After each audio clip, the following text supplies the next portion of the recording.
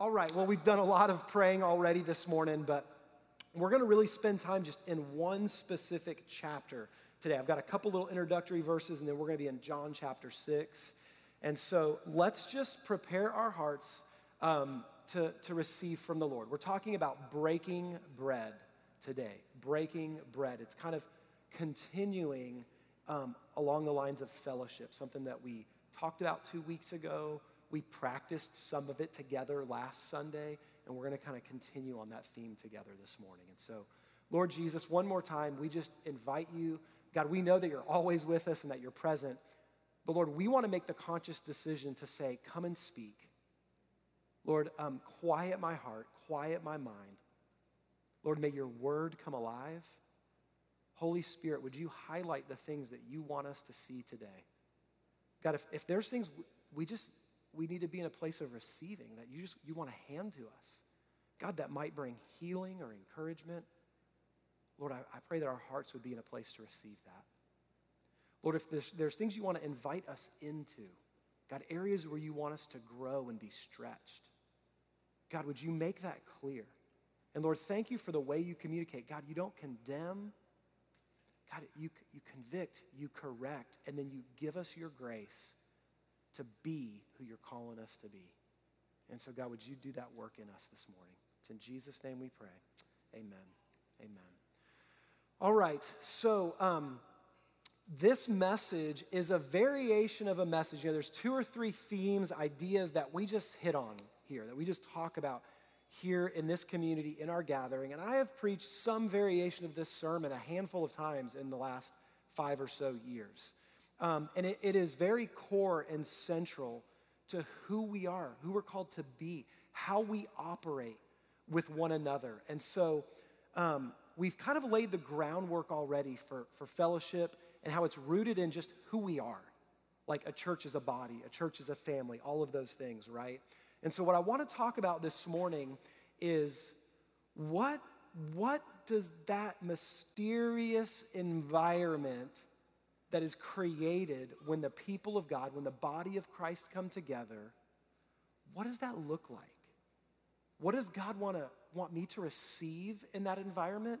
And also, what do I bring to the table in that environment? What do I do to contribute to the building up and encouragement of the body?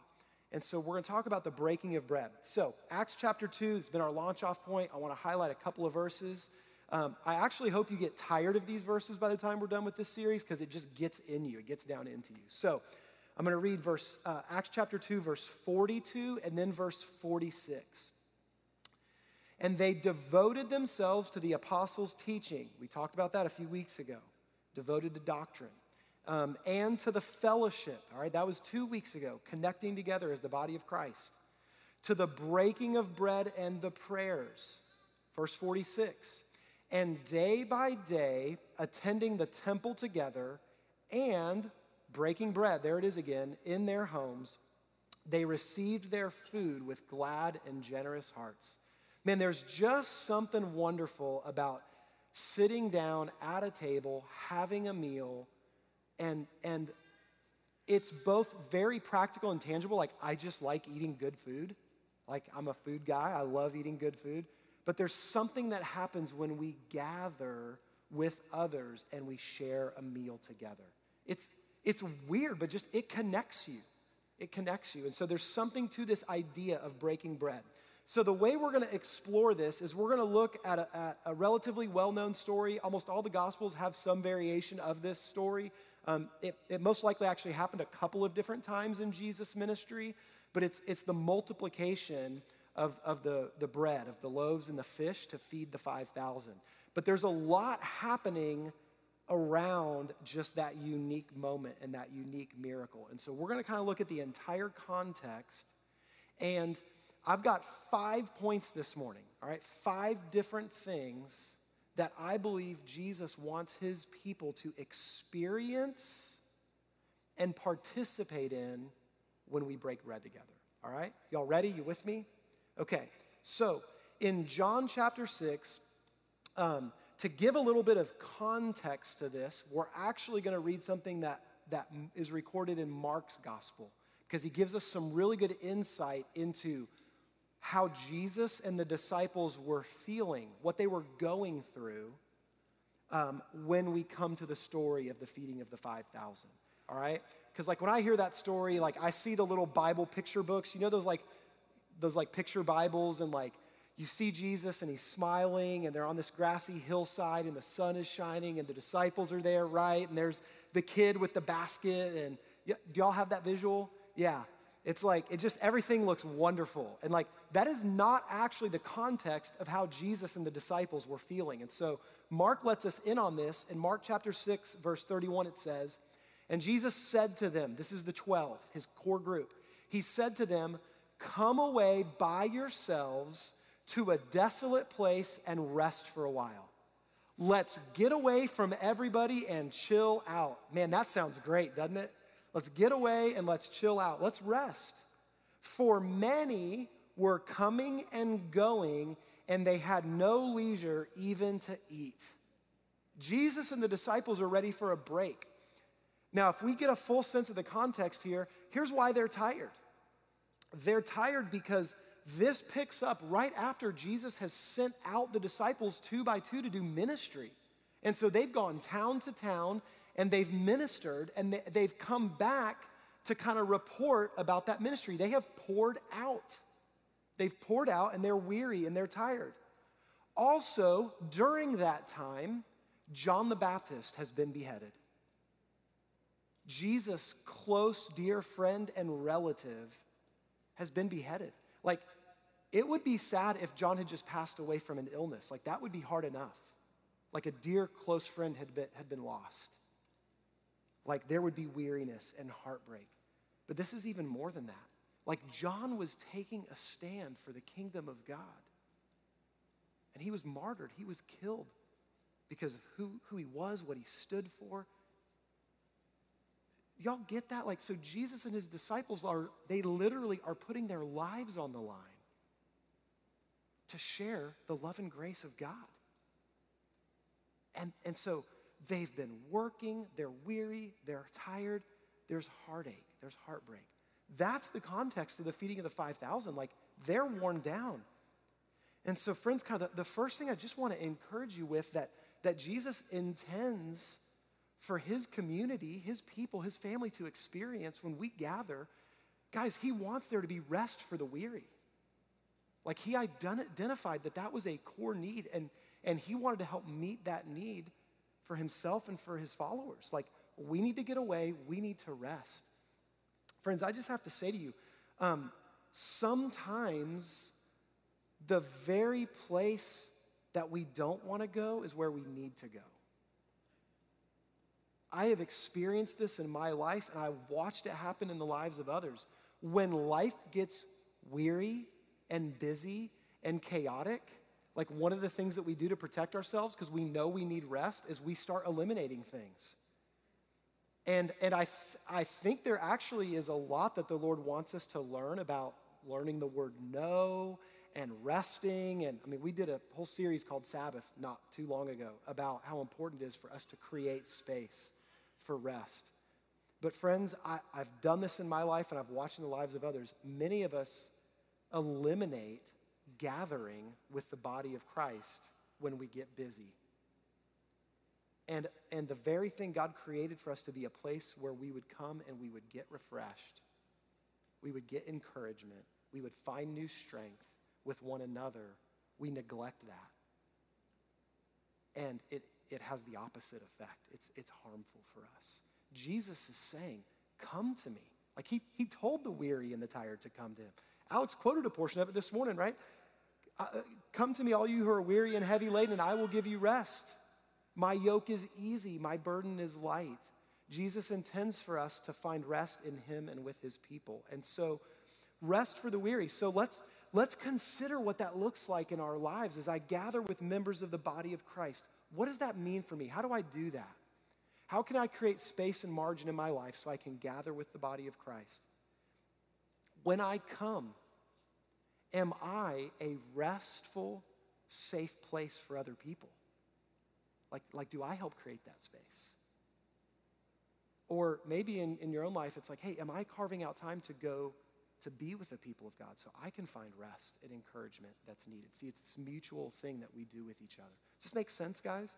It's like in a really practical way, like we try to create space for this within our church community. Like we have life groups. And those aren't just meant to be like faithful Bible studies because we got to meet and we got to study. It's like, no, these are meant to be places where we come. And one of the things we experience together is that we find rest together. One of the things I've really enjoyed in our life group is we will spend a consistent portion of our time just kind of catching up. What's going on? Where are you at? What are you going through? We share struggles and things that we're facing, and we've even created a little text thread group that just shares prayer requests with one another. And like it creates this sense of like, it doesn't necessarily fix everything that's going on, but I've got brothers and sisters that are helping carry the load. And we find rest. And ultimately, we're reminding each other Jesus has the solution to all of this. All of the things that can make life difficult and weary, we find rest in him and we remind each other of that. So rest for the weary. Let's not allow kind of the one main excuse we can use, that I'm too busy to stay committed to gathering, to rip us off from the very thing that will help us in the midst of busy, weary, tired lives. We are meant to receive healing, rest, and encouragement when we gather.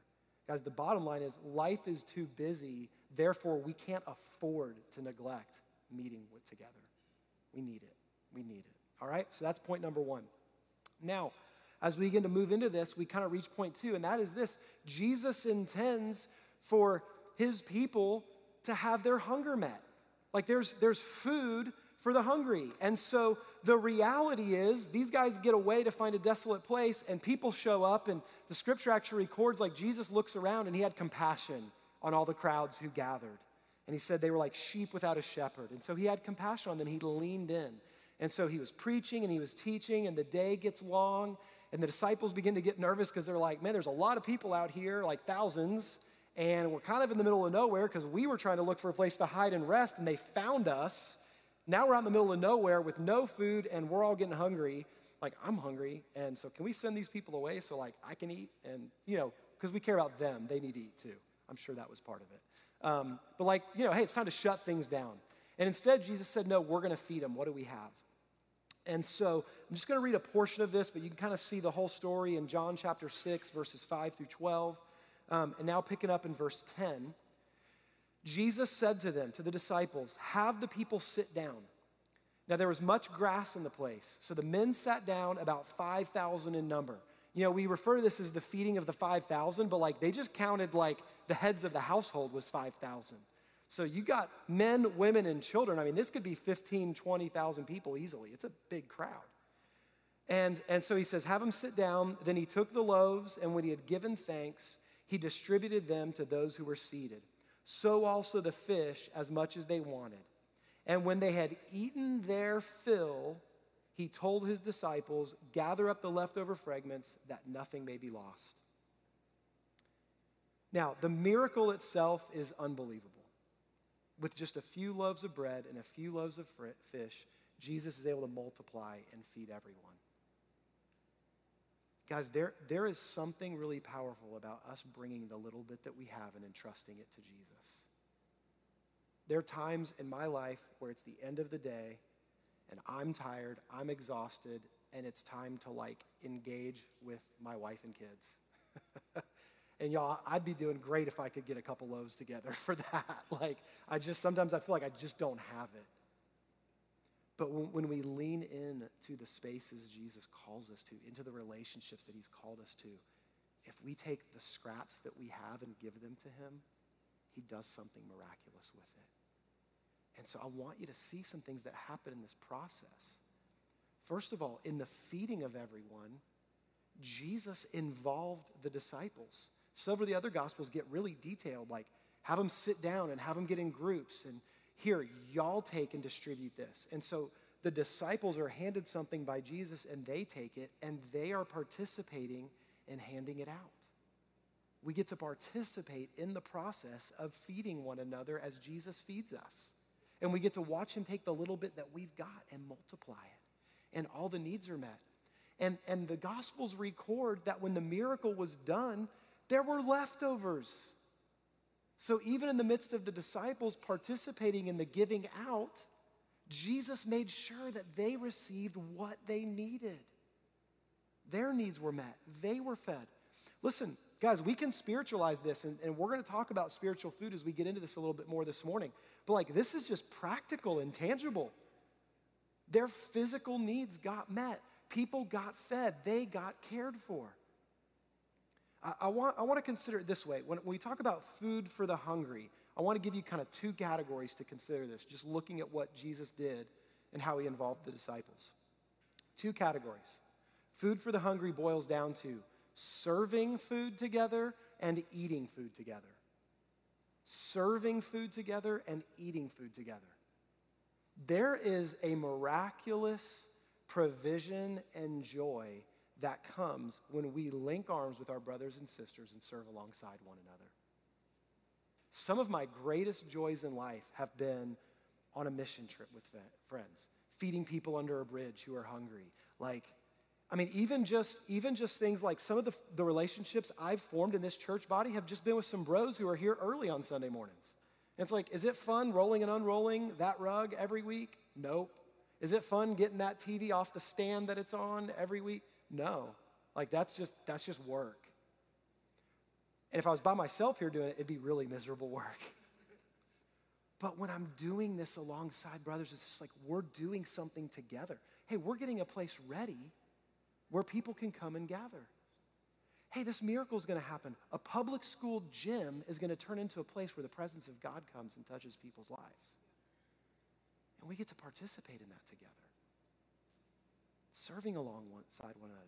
And then eating together, receiving from the Lord together. Sharing a meal together. Those are powerful things that transpire.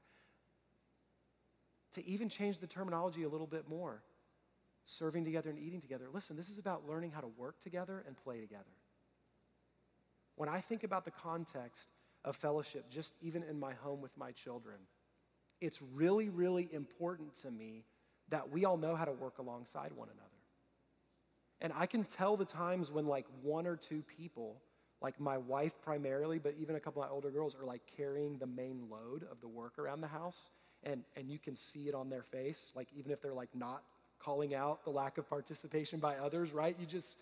You see the weariness and the frustration, or there's kids in this room destroying it while someone's cleaning this room. And then they realize, oh, there's a clean room over here. Let's go play over there. And it's you're chasing this thing, right? It's exhausting. Moms were yeah, bro, let me get up there and preach that message for a minute. But there's something really cool that happens within our family where every now and then we go, hey guys, we're just going to kind of all chip in and do this together. Amy was gone for a little bit this weekend, and so it was the house didn't look the best, let's just say, while she was gone Friday night and Saturday morning. Saturday morning, it was like a bomb had gone off in the living room, And we are just totally vegging out, chilling out, it was great. And it's I'm looking at my watch, I'm okay, mom's gonna be home in an hour, so it's time to we've done the play together part, it's time to roll up our sleeves. And so we just kind of delegated responsibilities and cleaned up the house, but we did it together. And there's something that happens when we work alongside one another. But see, if it's all work, if it's all labor, we're missing out. I think there's church communities, and listen, we can be guilty of that here. I don't want to just look externally. We can be guilty here.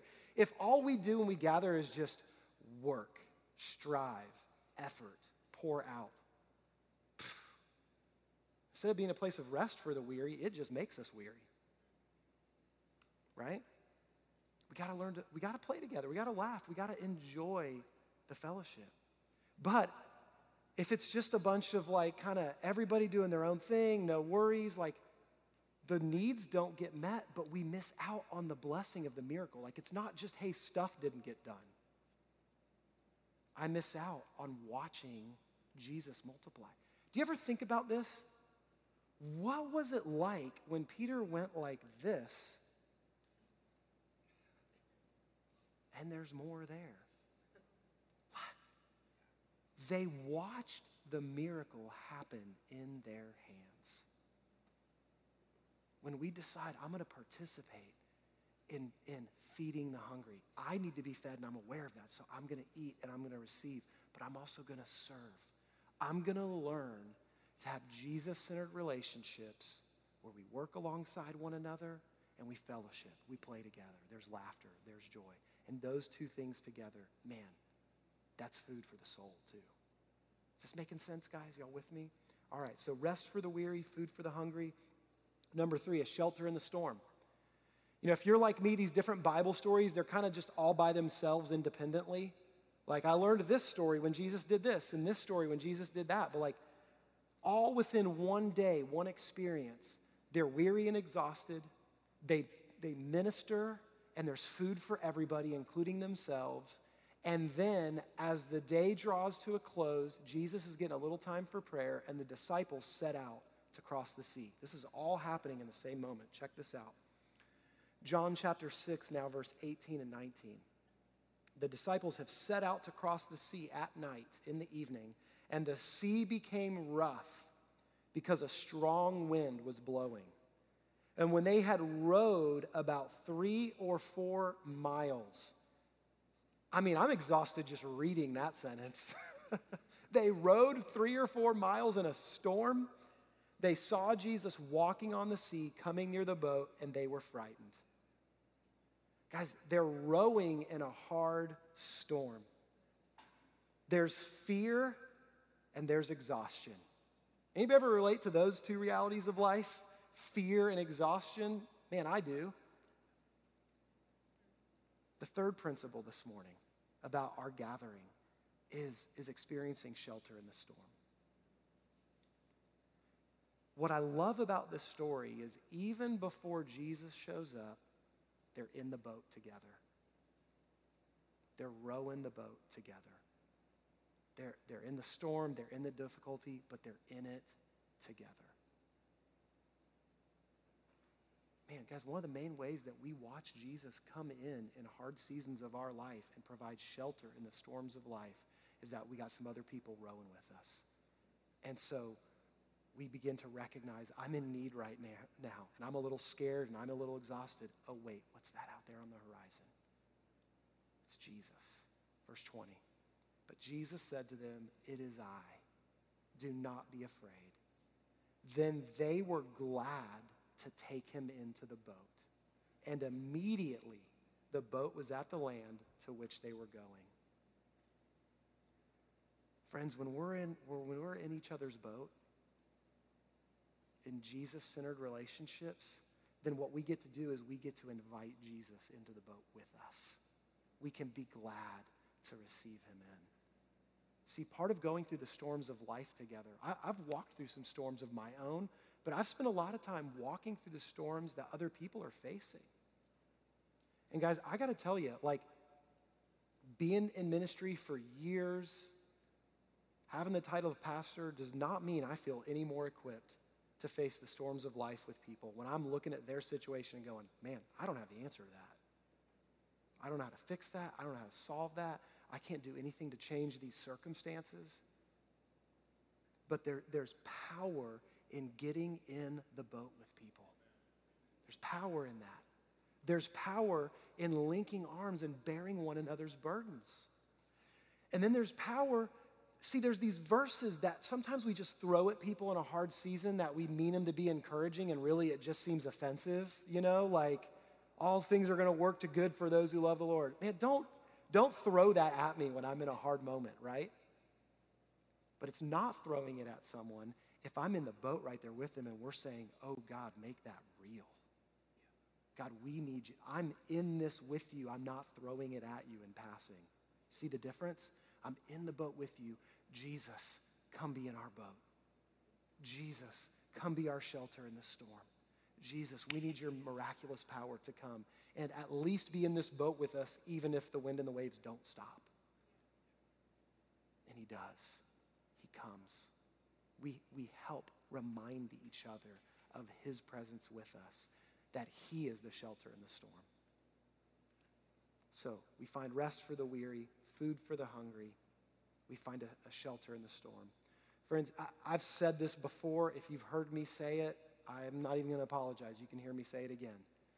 One of the most difficult things for me in years of ministry is watching the amount of people who wait till they are in the midst of difficulty and tragedy and then look around and go, I don't have a safety net. I don't have friendships. I have nothing to rely on here. I have nothing to draw on. They haven't invested in the lives of other people. They haven't invested in Jesus-centered relationships. And so they look around, they have no boat, and they're just in despair. Listen, the storms are inevitable. They're inevitable. But if we learn to walk together, link arms with other people, man, when the storm comes, it's still going to be hard, but like I've got somewhere to go. And it's devastating to watch people try to pick up the pieces when they're alone and they're floating out there by themselves. Like, don't wait. Choose to invest in the kingdom of God. Choose to invest in those needed relationships. You're not in the storm right now? That's great. Get in somebody else's boat. And then be grateful when they're ready to get in the boat with you when you're in trouble. Two more. Rest for the weary, food for the hungry, shelter in the storm. Something really interesting happens next. So they get to the other side, and everybody realizes, the crowd of people that had been attracted to Jesus and everything that had happened, they're like, wait, they went somewhere. Where'd they go? And so they follow them around the next day to the other side of the sea there. And they get to the other side, and now they're wanting more from Jesus. And you know, man, there's so much we could talk about here. But like at the end of the day, there are people that have a misperception of who Jesus is and what he's all about.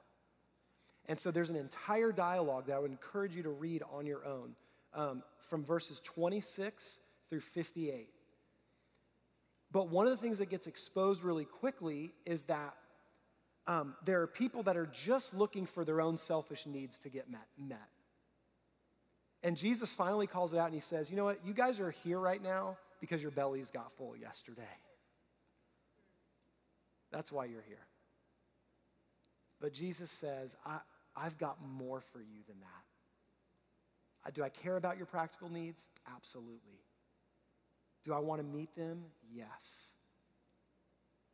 But this community, me, my presence, my people, there's something deeper available in me. And I want you to see what it is right here. So he's having this interaction with them, and we're going to read verses 34 and 35, and then we're going to read verse 41. They said to Jesus, "Sir, give us this bread always." And Jesus said to them, "I am the bread of life.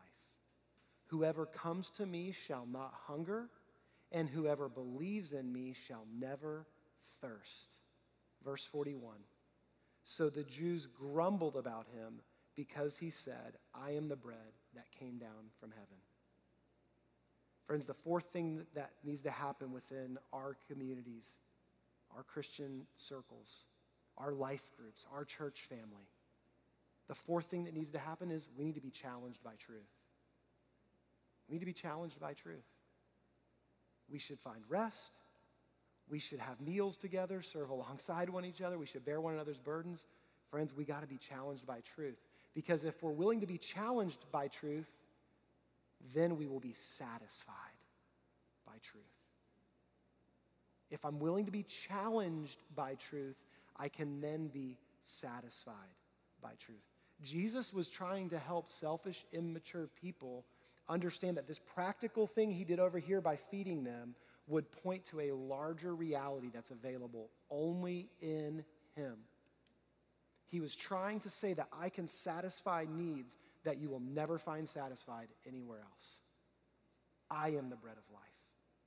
I can give you thirst for your weary souls that'll never run dry. And for many of the people there, they could never get past their perception, their preference, what they wanted. See, they wanted Jesus on their terms, not on his terms. Friends, one of the reasons why we've got to gather as a church community is we got to remind each other of Jesus' terms. I won't bother to re-preach the whole message right here, but this is what we were talking about when we were talking about being devoted to doctrine and the need for that to be a central point when we fellowship. Like, being rooted in truth anchors us. because instead I'm going to try to create my own truth, my own reality.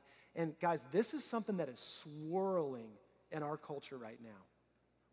We've somehow been unable to differentiate between the reality of my personal experiences versus something that I start calling my truth.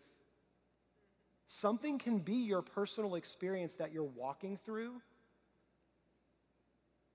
but there's only one person who owns truth. That's Jesus Christ. And so even in the midst of my circumstances or my experiences, Jesus reminds me and holds as my anchor that brings satisfaction. Even if it challenges me, it ultimately satisfies my need because his deeper truth is reality. Because my experience has been marked by my own sin and brokenness. My experience has been marked by the sin and brokenness of others around me who hurt me along the way. And my personal experience happens in the context of a world that's imperfect. Like, it's just hard. Somebody gets sick, those are just, they're hard realities of an imperfect world. And so my experience is touched by sin and by brokenness. The reality of Jesus and the life that is available only in him is an anchor point. It can remind me to hold on when I've been wounded and hurt by others. It can remind me to be corrected in a healthy way when my own sin is ripping me off. And so Jesus intends for us to be comforted and loved and encouraged, and so much of what we said in the first few bits of the message this morning. But Jesus intends for us to experience life-changing truth. And if we will allow that truth to challenge us and correct us, we then get to receive and experience the satisfaction that comes from the life of Jesus. But if we resist, ignore, or reshape truth to fit what we want, we will not be satisfied. We might temporarily get what we want, but we ultimately will not be satisfied. Only Jesus satisfies. And so we need to learn to come to Jesus on his terms. See, this is that deeper food that he offers. And see, it's spiritual food that then ends up meeting even our practical needs. And so, friends, one of the reasons why we need to gather is we need to gather to be challenged by truth. I need other people to speak scripture to me, but I also need other people who know me that can go, hey, Jake, like in that circumstance right there, bro, I think you're missing it. I think you're missing it. Here's another perspective. Here's something maybe you're not seeing. And see, if we have cultivated, like these aren't 5 independent things. I know I haven't gotten to the 5th one yet. These aren't 5 independent things. It all works together. And so if we have an environment where there's rest and comfort for the weary, if we have an environment where we work alongside one another, we play together. In other words, we've invested in relationship. When we've been a shelter in a storm, then relationships like that can handle being challenged by truth. They can handle it. Because we've walked through some stuff together. Like, man, there's a scripture that says faithful are the wounds of a friend. And I'm telling you, I've lived that. Some of the people that know me the best and love me the most, they're the ones that have said some of the hardest things I've needed to hear. And I'm not going to pretend like I was thrilled in the moment to have that experience. But I'm grateful for my friends who've said hard, needed things. And I knew they loved me and cared about me. And so because they were willing to challenge me with truth, I could taste and see that the Lord is good. I can eat of the life of Jesus and be satisfied. Jesus got so real about this, and he gets so kind of frustrated with everybody present. This is what ends up leading to him to say, just as directly as he can, unless you eat my body and drink my blood, you've got no part in this. And people went, whoa. That's challenged by truth. He was trying to break through their defenses, break through their blindness to help them see his reality.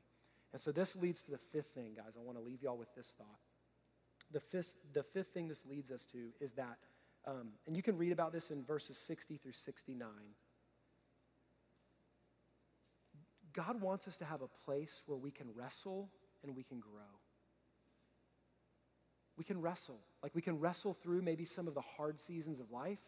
We can wrestle through some of the things we don't understand. Like, what do I do with that? Jesus said, eat his flesh and drink his blood. What does he mean there? What do I do with that? We can wrestle through this stuff, and it helps us to grow.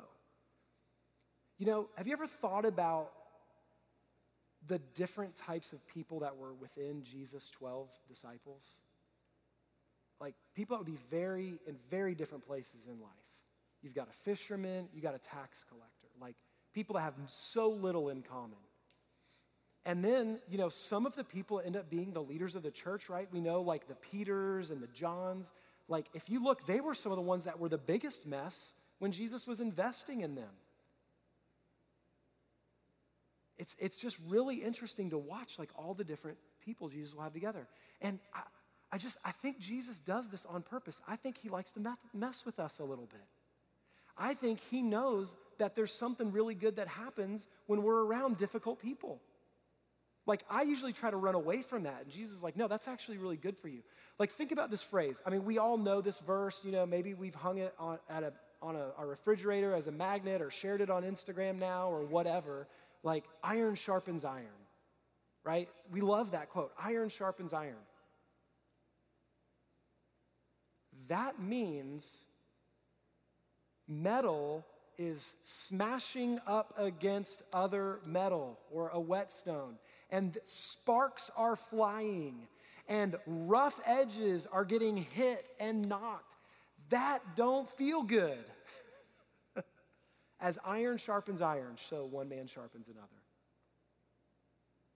We have such a tendency. Listen, I think this is actually a human problem that's existed for 2,000 years, but I think it's incredibly on display within the last several years in our current cultural environment. When a relationship gets difficult, when there are things that we disagree on or don't see eye to eye on, we run the opposite direction, we retreat into our separate corners, and we just find people that will agree with me. And the problem is you can only create so many groups. Eventually, there's not going to be groups left. It's just going to be a bunch of individual people on their lonely little island of, well, I just agree with me, myself, and I, and that's it. And it's isolating. We were actually meant to engage with people that might rub us in difficult ways at times. But that's how we wrestle and we grow and we change. Jesus invites us to be with difficult people, and he invites us to wrestle with his difficult words. That's what makes us strong. You know, as a dad, like one of the things I've enjoyed doing over the years is like I'll wrestle with my kids. Do you know why I wrestle with my kids? Like, it's not so that I can have the ego trip of being really strong and beating them. Like, I don't wrestle with my kids because it's like, yeah, 5-year-old, I just put you in your place, pinned you again, right? Like, if I am doing it for that reason, like, something's really messed up. No, I wrestle with my kids, and it's something we're doing together, and it's good for them. Like, I want them to test their strength against me. I want them to feel like, hey, you're strong, you're powerful, like, and we engage with one another. Listen, guys, God wants us to wrestle with him. And he'll even put us in relationships with each other. We wrestle a little bit, and we grow. We find strength. The very things that we want to run away with sometimes, run away from sometimes because they're difficult, are the very things God has placed there for us to grow. 5 things. Rest for the weary, food for the hungry, shelter in the storm, a place to be challenged and satisfied by truth, and a place to wrestle and grow. Guys, that's what Jesus has for us. Man, that is the heartbeat of what I hope like our life group environments look like. That's like an intentional time we want to carve out for us to engage with one another in that way. But friends, like, just do that in your friendships. Get to know one another. Invest time with each other. You know, start with the meal. Start with that. Let's play together. Let's do that. Hey, cool, how can we serve together? Let's come alongside. Let's serve one another. man, how can I be a place of rest and encouragement for you? Hey, you're in a storm? Man, I need to be one of your first phone calls when you're in the storm. We invest in one another, and we watch Jesus show up and do miraculous things. Because the reality is all these things that we've read, like as the body of Christ, like when I hear this list, I go, man, I would love to experience that, but boy, it sounds exhausting to help contribute towards that. But see, remember, the body of Christ means like we're embodying his life. It's us saying, yes, I'll participate, and him doing the work. Guys, you want to see the miracle of the bread multiplying? Let's purpose to do this, and we're going to realize really fast, man, I do not have the grace for this difficult person. You're going to realize really fast, boy, I don't like being challenged by truth in that way. But when we lean in and we participate in a life like this, then Jesus shows up. We learn to rely upon him. And we watch the miracle that he does to grow us, to shape us, to feed us, to heal us, to bring rest. And guys, we get to experience the joy of seeing that happen in other people's lives and going, I got to be a part of that. I got to be a part of that in that moment there, in this circumstance here, with that person there. It's a good life that's available to us when we lean into consistency, when we lean into engaging with the body of Christ. And man, Jesus shows up and he multiplies miraculously in our midst. Anybody want that? Man, I do. I do.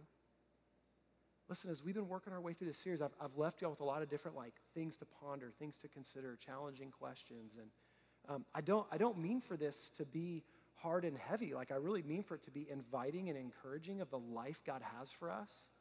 But there are elements of this that are going to involve us deciding, Lord, I'm open to what you want me to see and where you want me to be stretched, where you want me to grow, where you want me to change. I want to do that. And so I would invite you, just sit with these 5 things, go, Lord, is there one of these that you're wanting to mold in me a little bit more? Is there a way I can lean into that a little bit? Lord, if I just been in a place where I've been so disconnected, I'm just hearing what I need right now. I need some rest. I need to be fed. Let me at least lean in and go, hey, I want to be a part of something like that. Or maybe you begin to identify, you know what, man, I've found some rest and some encouragement and some feeding. I want to participate a little bit more. How can I be more in the camp of serving alongside, wrestling? Lord, where does this fit my life and my connection within your body? Let's pray. Jesus, thank you for the life that we have in you. God, thank you that your words are spirit and they are life, as you said. Lord, thank you that you feed us when we're hungry. You bring rest to our weary souls. God, thank you that you get in the boat with us, God, in the storms of life. Lord, thank you that you satisfy. God, even when we chase so many other things for satisfaction, God, the reality is, God, you satisfy our deepest need, our deepest hunger. And God, thank you that you love us enough not to just leave us where we are, but you allow us to wrestle so that we can stretch, we can grow. God, would you embody all of this in us? God, we acknowledge we need you. God, to be this kind of a person, to participate in this kind of church community, God, we need your presence and your grace.